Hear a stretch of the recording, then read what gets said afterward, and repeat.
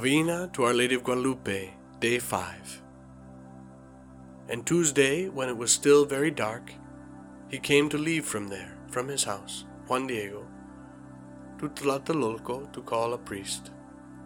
And when he reached the side of the little hill at the foot of Tepeyac, the end of the mountain range, where the road comes out towards where the sun sets, where he had always gone before, he said, "If I follow the road straight ahead, I don't want this noble lady to see me, because for sure, just like before, she'll stop me, so I can take the sign to the governor priest for her, as she ordered me to do.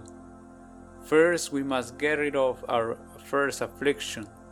First, I must quickly call the priest, since my poor uncle anxiously awaits him."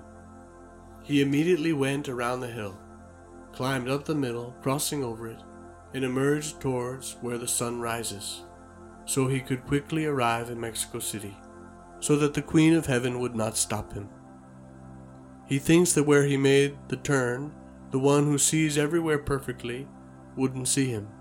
He saw how she was coming down from up on the hill, and that from there she had been looking at him, from where she saw him before. She came to meet him beside the hill. She came to block his way.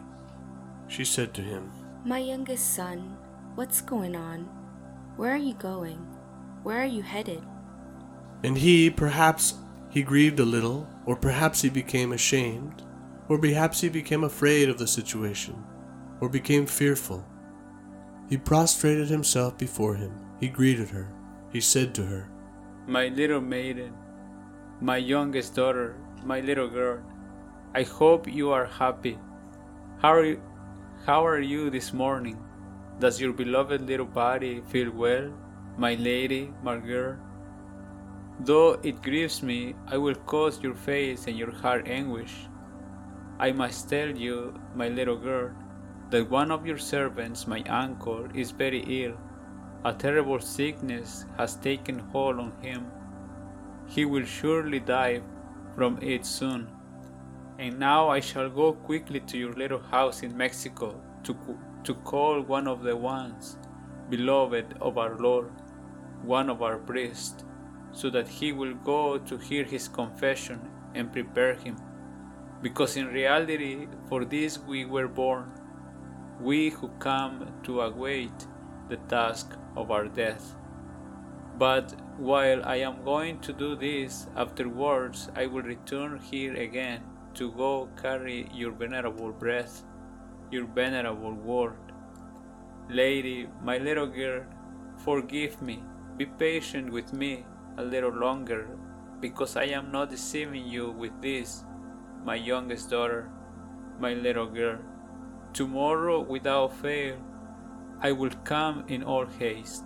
As soon as she heard Juan Diego's words, the merciful, perfect Virgin answered him, "Listen, put it into your heart, my youngest son, that what frightened you, what afflicted you is nothing. Do not let it disturb your face, your heart. Do not fear this sickness or any other sickness, nor any sharp or hurtful thing. Am I not here, I who have the honor to be your mother? Are you not in my shadow and under my protection? Am I not the source of your joy? Are you not in the hollow of my mantle, in the crossing of my arms? Do you need anything more? Let nothing else worry you, disturb you. Don't grieve your uncle's illness, because he will not die of it for now. You may be certain that he is already healed." And at that very moment his uncle was healed, as they later found out. And Juan Diego, when he heard the venerable breath, the venerable word of the Queen of Heaven, he was greatly comforted by it. His heart became peaceful, and he begged her to send him immediately as messenger to see the governing bishop, to take him her sign for proof, so that he would believe. In our meditation on this piece of the story, we see how Juan Diego, in a moment of crisis, a moment of terrible sadness has to deal with his uncle's illness, and it steals from his heart some of the confidence that he had felt with Blessed Mother's task that she had given him. And so well does it apply to our own lives in many ways when we're in a similar moment of crisis or stress or anxiety, that we're tempted to avoid her. So the questions we have today are the following. Do I sometimes try to avoid the gaze of the Blessed Mother or the voice of God in my conscience? Often this is the way we deal with something unhoped for or unforeseen circumstances in our lives that become obstacles. Do I try and avoid her look of love or the voice of God in our conscience that calls us to fidelity, calls us to the more generous thing to do or the correct thing to do? Secondly, do I recognize how she is intervening in my life and speaking to my heart to reassure me and restore my peace? Am I able to admit where she is and how she's working my life, and to give her the space to do so? How she's speaking to my heart, as any good mother does and longs to do more and more, or in a way that's effective for her child, her son, her daughter, to reassure and to restore peace. And she wants to do this for us so that our task will be carried out effectively, will give God glory, will bring us the happiness that we long for, and of course the eternal happiness that we're made for. And lastly, can I accept how honored she feels to be my mother? Really and truly, it's an honor for her to be my mother, as she said to Juan Diego. Do not let it disturb your face, your heart.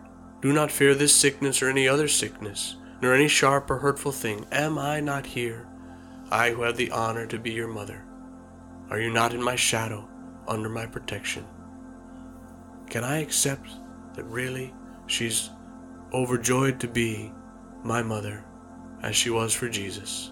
And the same joy that she sang at his incarnation in her womb, she feels it for us, and she wants us to share in that joy, in her love, and the love of Jesus for us. My soul proclaims the greatness of the Lord.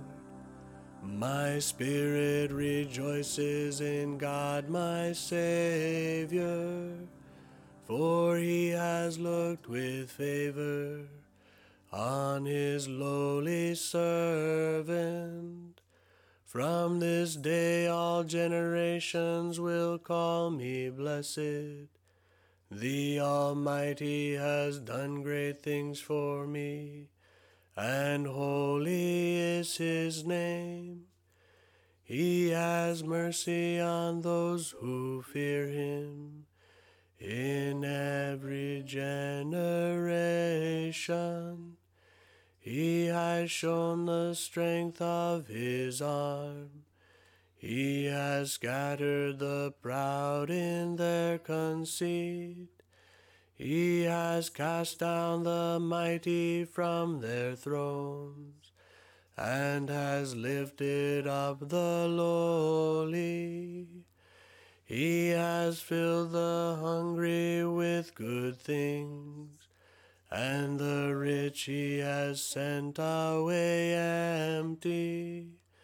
He has come to the help of his servant Israel, for he has remembered his promise of mercy, the promise he made to our fathers, to Abraham and his children forever. Praise the Father, the Son, and Holy Spirit, both now and forever. Amen.